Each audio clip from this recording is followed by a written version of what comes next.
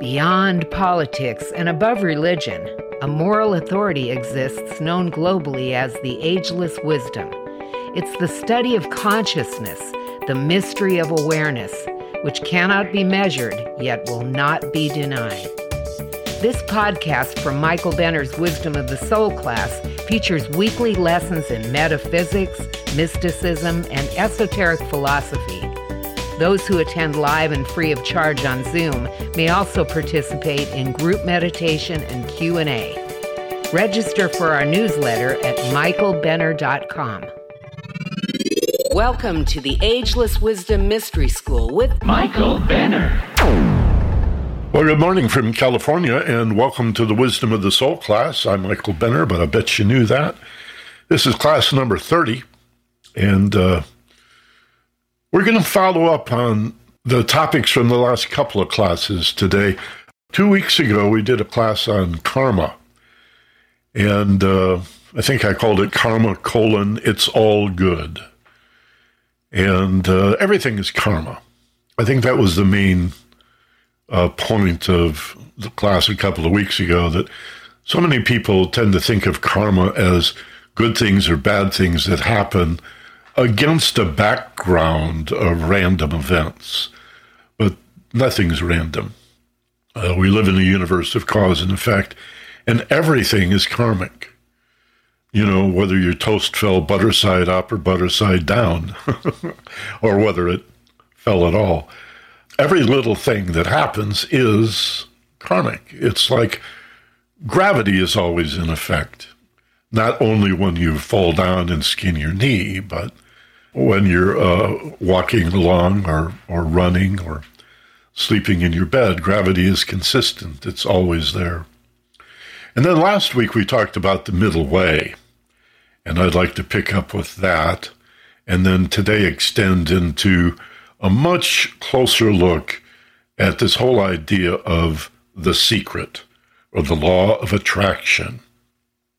I have some pretty strong feelings about this that I'm looking forward to sharing with you today.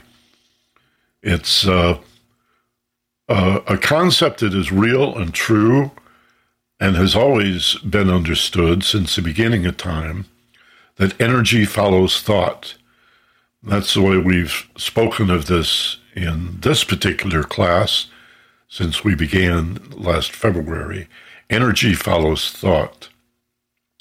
And we've also discussed the idea that karma is not merely a consequence or a reflection of our action, our behavior, our speech.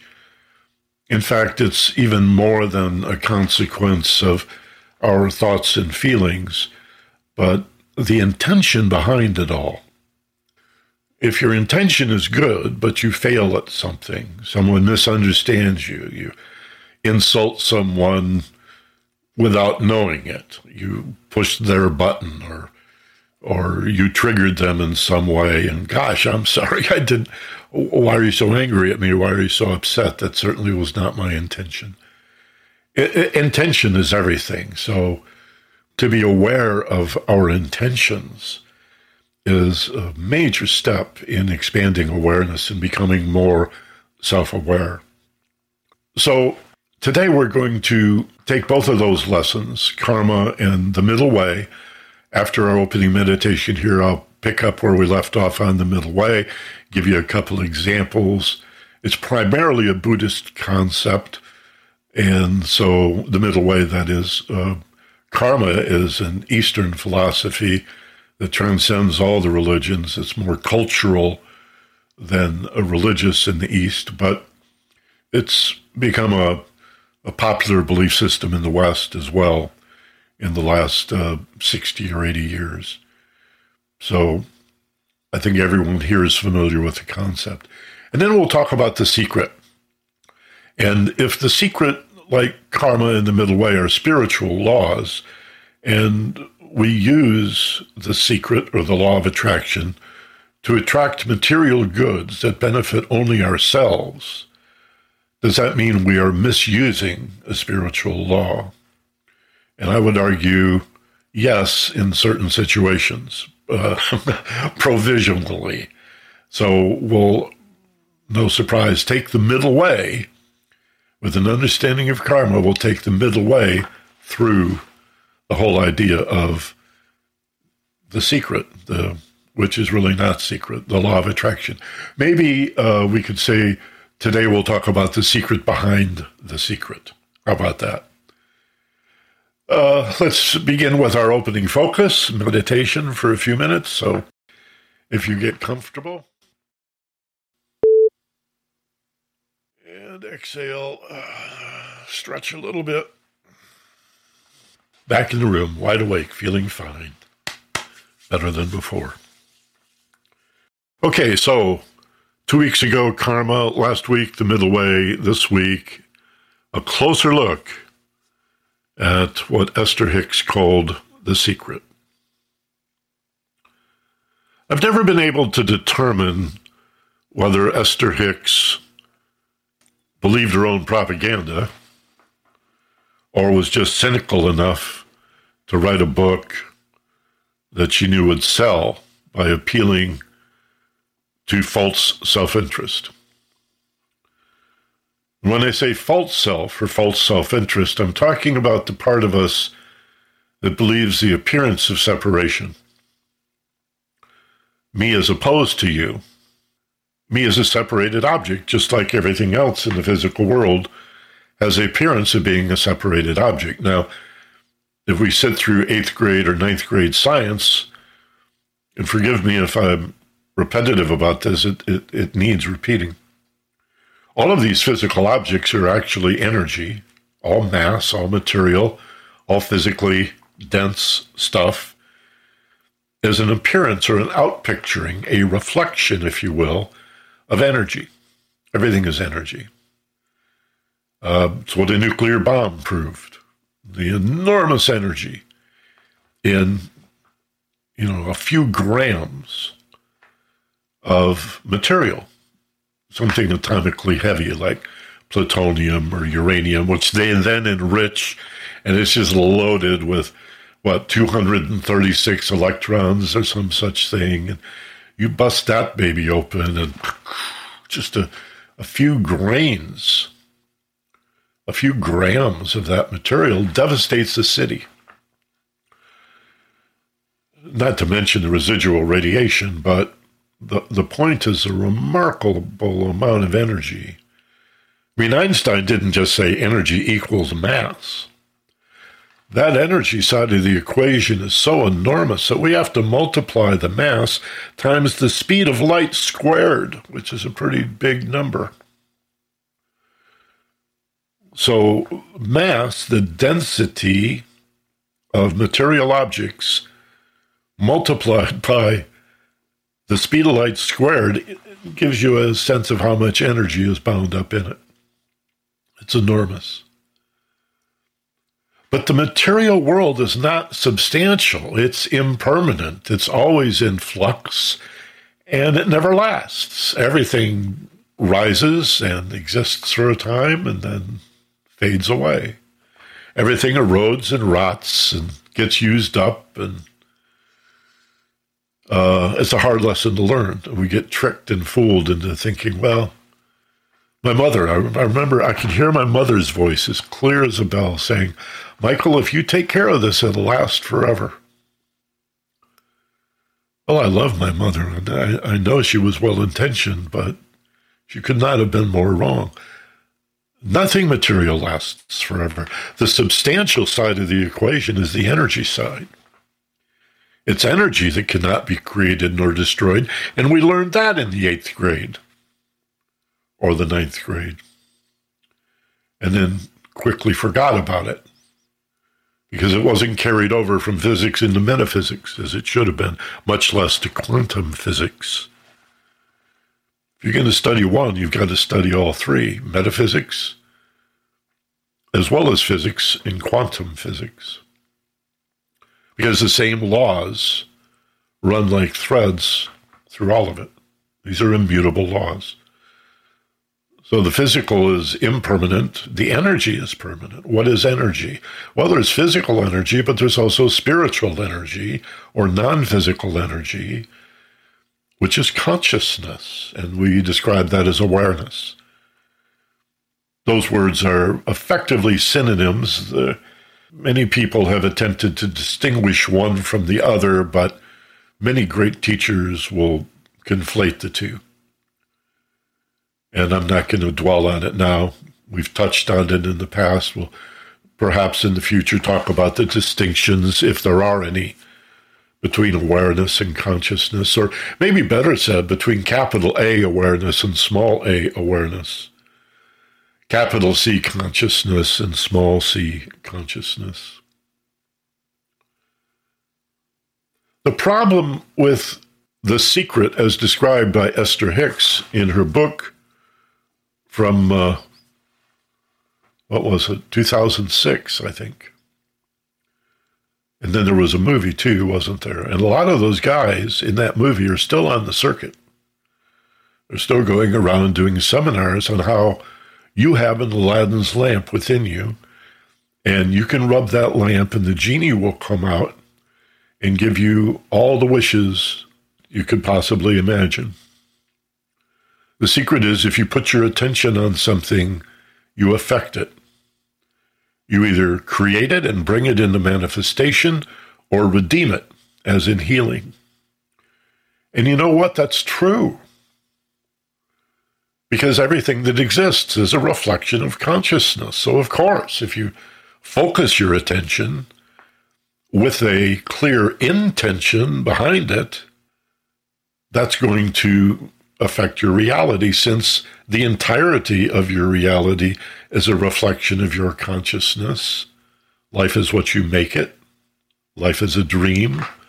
Life mirrors you. Regardless of whether you focus on it or know the principles or not. Law is law. Gravity would be gravity even if you didn't understand it or know anything about it. There's that great quote from the 13th or 14th century, if I were a king and did not know it, I would not be a king.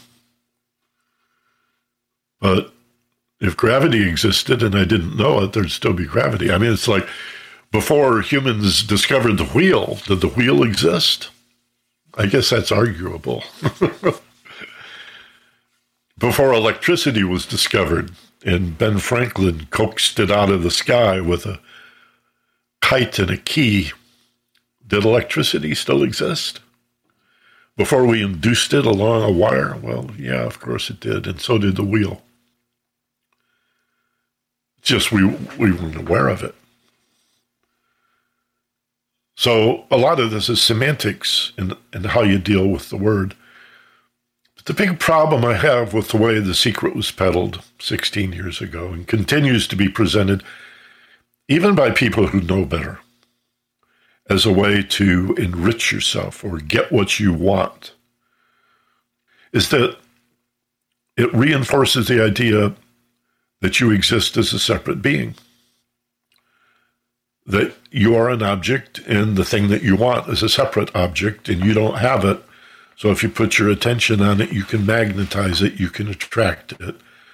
I mean, love is attractive. Consciousness is magnetic, isn't it? And like attracts like. That's a spiritual law. Notice, by the way, the polarities of that are reversed in the physical world because, again, the physical world is a reflection of consciousness. So you look at your T-shirt in the mirror and it looks backwards, right? Or hold a newspaper or a sign up to a mirror, it's backwards. So in that way, the spiritual law of like attracting like is reversed in physical dance, where opposites attract in electricity and electromagnetism. If you've ever played with magnets, you know, opposites attract, opposite poles attract, and like poles repel. But in the spiritual dimension, like attracts like. So this is a real principle, and this is true, and this law can be used or applied, but not for material gain, and particularly not for the separate self. And I want to say that conditionally. There are certain conditions here. And that's why I want to go back to not only karma, but the middle way. We talk a little about the middle way, picking up where we left off in last week's class, and then we'll apply it to what I'm talking about here, about the misuse of the secret. There's a great story in the Buddhist sutras, and I've heard it in several different forms, but I'll tell you the story as I first read about it. And it's that Buddha is sitting under the Bodhi tree, seeking enlightenment. And this is a man who was born a prince and encountered suffering as sickness, aging, and death, and was horrified because even though he was a young man at the time, he had never seen any of those. He'd never seen sickness, he had never seen aging, and he had never seen death. His father and mother, the king and the queen, had protected him from such things. So he got it in his head that he was going to figure out a way to avoid suffering. Well, all the riches in the world did not protect him from suffering. And so he ran away. He had a wife and a son who he abandoned. While they slept, he couldn't find the courage, as the story goes, to tell them that he was leaving. And so he bails in the middle of the night as a young man and runs away. Leaves the kingdom, the royalty, the riches, all of that behind, and goes into the woods, into the jungles, and becomes an ascetic, a monk. And he practices the religion of a lot of these monks, what you might call Hinduism today, maybe more accurately Brahmanism in its various forms, or even then, 2,500 years ago, many schools. None of it was really resonating for him, didn't work. But he tried various yoga practices, sleeping on a bed of nails, standing on one foot all day long, attempting to subsist on 1 grain of rice per day, until he became emaciated. You could see his bones, his rib cage through his body, and his arms and legs. He looked like a skeleton with just a little flesh hanging on his bones. And still he suffered. And so he had tried both extremes. Poverty did not help him escape suffering, a complete rejection of the material world, embracing the material world with great riches and titles and unlimited opportunity and abundant resources. That did not help him escape suffering. So he's seeking enlightenment by meditating under the Bodhi tree, as the story goes. And a boat floats by with a musician, a lute player, guitar player, and his teacher in the boat. And as it floats by, the teacher says to the student, "You must tighten the string, just so. For if the string is too tight, it will break. And if it's too loose, it will make no sound at all." And this blew off the top of, blew his mind, so to speak. And he discovered the middle way, which we talked about in last week's class, the avoidance of extremes. And the middle way is such a rich allegory in so many applications. In the Christian Trinity, for example, the middle way is Christ saying, "I am the way." That love is the way, the love between Father Spirit, or the will of the divine, and Mother Matter, so-called Holy Spirit, is the mother, mater, material, matter, madre, and they have a son, an offspring, who comes third but stands as number 2. The middle way is love between will and behavior. The lower correspondence in man, similarly, is the emotional nature between the mind and the physical body. That the mind manifests behavior and health through the magnetic force of love or consciousness in the middle. That's the middle way. So the Christ nature, the Christos, the consciousness on the higher Trinity, the divine Trinity so-called, or the emotional nature, happiness and joy and all of our emotions, the positive and the negative. The negative, of course, have value. We've talked about that enough in the past, I'm sure. These are references to the middle way, but it manifests in life in so many different ways. Just avoid the extremes. And so when we talk about the law of attraction and the so-called secret, I'm suggesting we avoid the extremes here too. The extreme is that I can use this magical law of attraction, that I can go online and attend some seminar or read any one of 117 books on the law of attraction. I can do my treasure mapping. I can do my affirmations. I can do my visualization and guided imagery.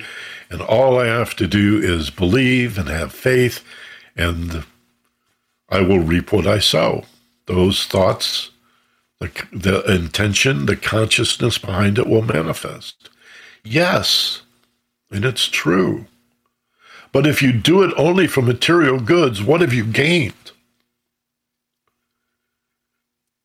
And if you do it only for the separate self without regard to your impact on others, what is spiritual about the application of this law? So I guess what I'm asking rhetorically here is, when is the secret white magic and when is it black magic? And is there gray magic in between? What is the difference between white magic and black magic? Well, I would argue this, and again, this is just me as a teacher offering you teaching aids and metaphors. This is not carved in granite. I'm not speaking authoritatively here.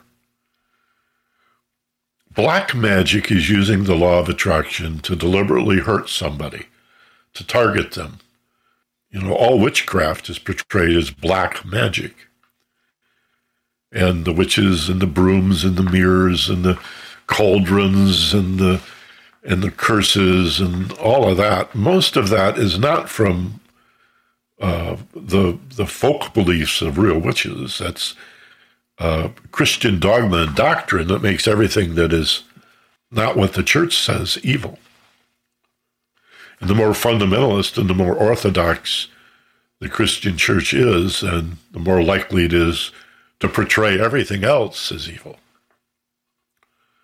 Whether it's Judaism, which Christianity comes out of, Christianity really is a type of Judaism, isn't it? But you don't have to struggle to find some right-wing preacher today who will tell you that, I don't know who the Antichrist is, but I know he'll be Jewish. It's a horrible thing to say. I mean, it's just the anti-Semitism of 2,000 years. Because the extreme right fundamentalists, whether they're Islamic or Jewish or Christian or Hindu or Buddhist or anybody else, the more orthodox and rigid you get, the more exclusive you tend to become. And so my way's right and everybody else who disagrees is wrong. And to make sure that we get the message out about how wrong you are, will make you evil, because there's only two ways anything can be. You're either with us or against us. So wicked, the very word wicked comes from Wiccan, as if all witchcraft is evil. Well, most of it is healing.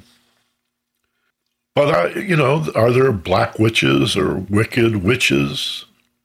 Given if we put aside the Disney stereotypes of what a witch is, we're coming up on Halloween. And recognize that there's good and bad in everything. Even the Wizard of Oz had good witches and bad witches, right? Glenda was a good witch. She told Dorothy she never left home. She's sleeping in her bed. You never left home. You were there all along.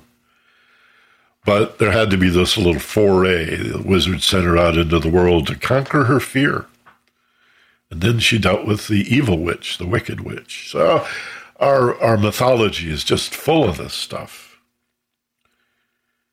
And so arguably, if you use the law of attraction or the secret to wish harm on someone in a vengeful way, that's black magic. And can you imagine the karma? Because what you put out in the world comes back on you. You reap what you sow.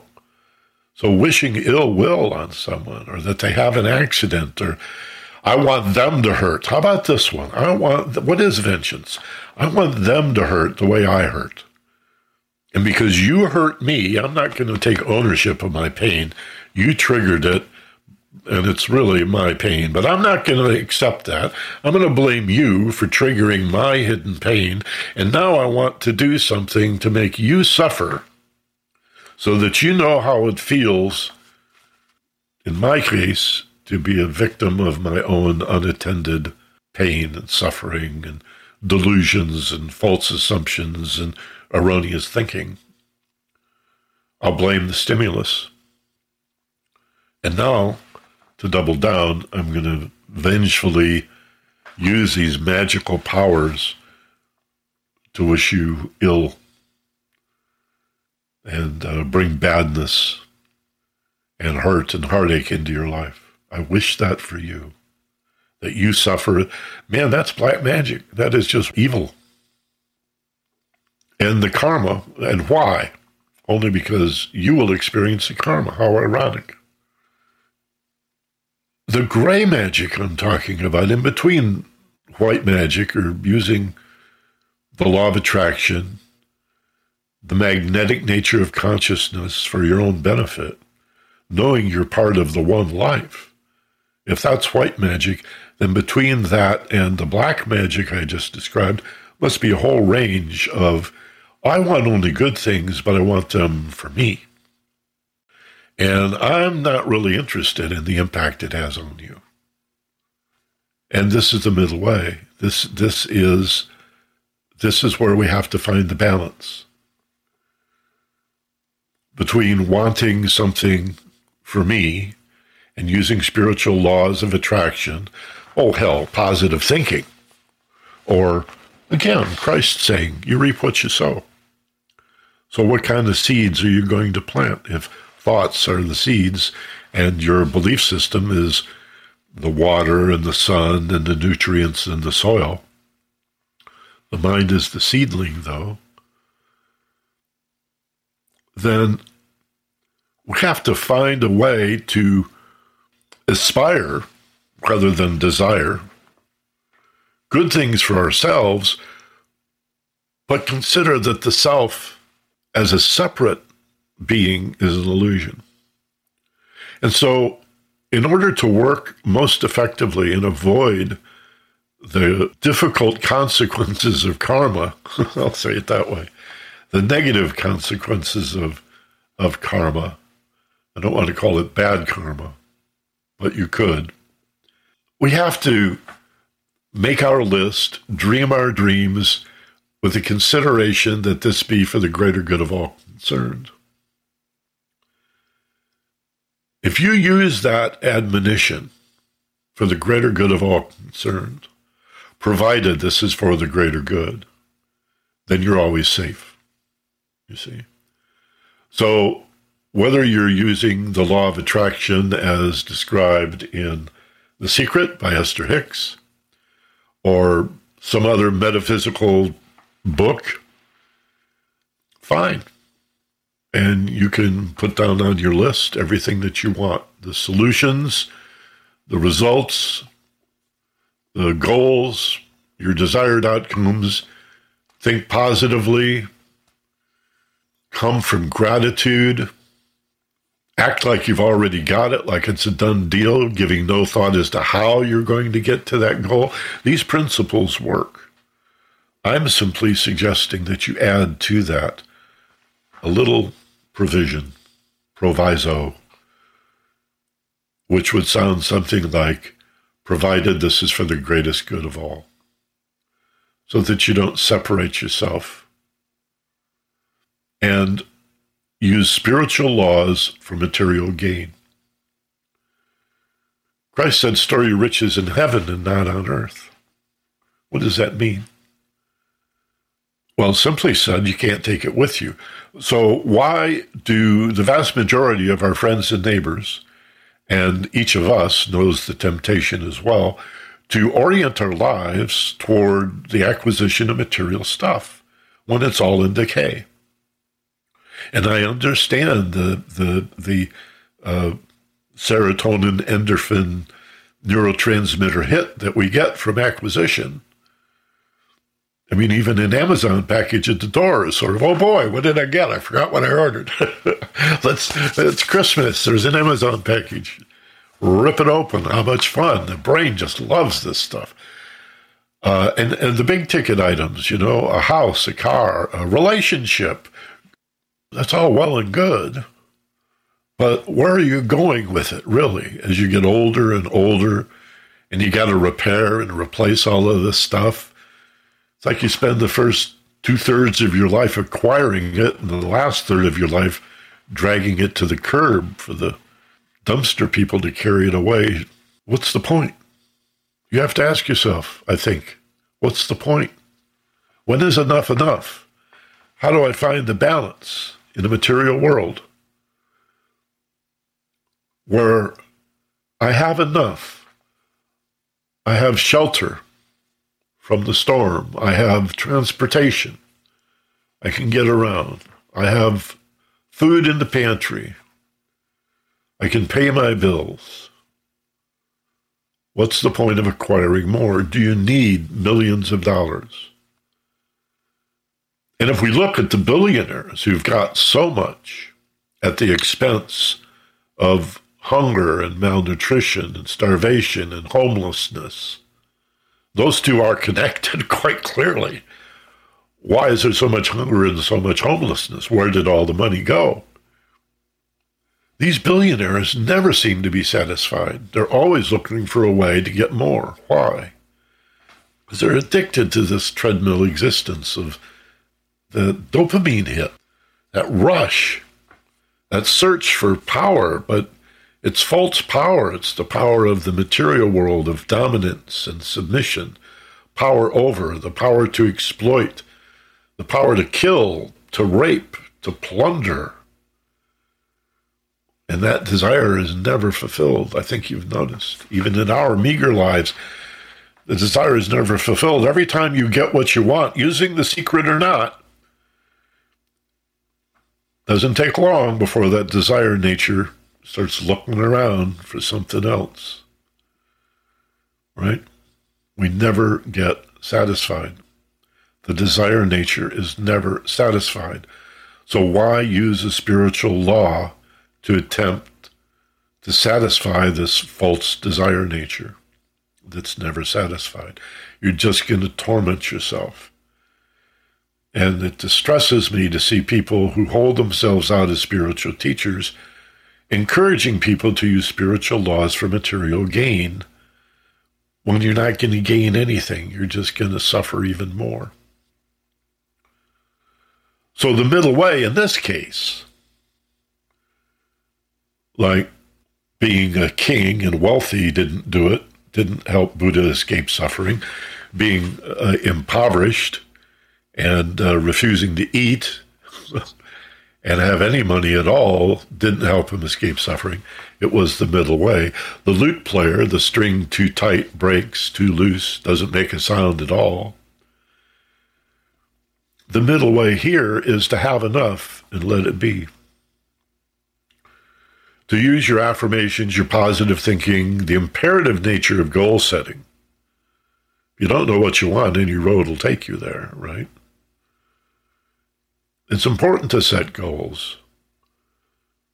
Just don't hold too tightly on to the outcome. You may get what you want. You may also get what you need.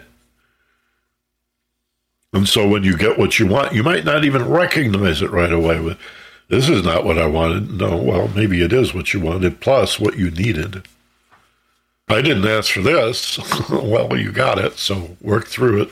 See what you can learn. It's a balance, isn't it? You see? That's the lesson today. If we can take our understanding of karma, the consequences of our behavior, and this principle of the middle way, avoiding extremes and finding a balance at all times between the extremes, and then this whole idea of manifestation, and when is enough enough? What is appropriate? What is balanced? How do I live a balanced life in the material world, where I have a nice car, and I have a healthy relationship with my spouse or partner, with my kids, with my parents, with my neighbors, with my coworkers, and the material stuff that we want? Is it about function or form? And even then, the middle way. Like, do you want a living room furniture that is impressive and looks nice and says to your friends, these folks must have a lot of money? Or do you just want something that is comfortable, but still a balance? What if what you have is comfortable, but it looks like hell, and you're ashamed to have anybody over because your furniture is so ratty and moth-eaten and pet-stained, and there's a balance, don't you see?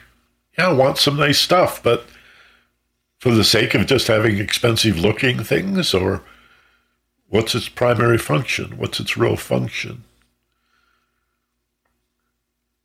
So I know there's a lot here. I mean, I know it's easy to be overwhelmed by all of this, but if you just take little bite-sized pieces and chew on it, and then hold this in your mind and in your heart in such a way that it's likely to come up again and again every time you set a goal, every time you wish you had a new car or new furniture or a better house or a better job or a better relationship with somebody who was nicer and understood me better, and we didn't argue all the time. And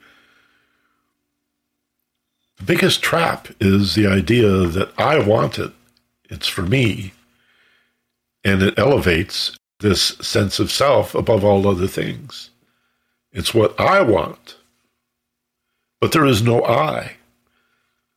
So not only will material excess fail to bring you the promise of great riches and fortune, it reinforces the illusion that you're separate, that you're alone. There is such a thing as a self. And that's just an illusion. There are, in our minds, streams of thoughts. 5, 6, 7, 8, 9 streams of thoughts that we perceive as me thinking. But if there was a singular self, then why do these thoughts that each one of us experiences so often conflict and argue with each other? Why is there so much ambivalence in your mind and in your heart if you're unitive and singular? I don't know about you, but I'll admit it. There's at times real contradiction and chaos in my brain. I want this. No, I don't. You don't want this. Yes, I do. No, I don't. Wait, what? Which one is me? And then there's a third thought, and a fourth, and a fifth. And which one is me? How do I stand above all of that and get a unified view? Only by identifying as the one thing, the one life, the unitive nature of a universe. Like the wave, I rose up out of the ocean and will live for a time and then exhaust myself and collapse on the beach. But I'm still the ocean. I always was the raindrop, the cloud, still has an ocean body. Whether we incarnate once or transmigrate and reincarnate over and over again, what is it that's reincarnating? There's just one thing at work. And these are my concerns, which I want to share with you today about the relationship of karma, the consequences of our intentions, thoughts, feelings, and behavior, including speech. This middle way philosophy and the misunderstanding of the law of attraction make all of your goals, all of your desired outcomes and results for the greater good of all. And there'll be so much more harmony in your life. It'll be so much smoother and more elegant, right?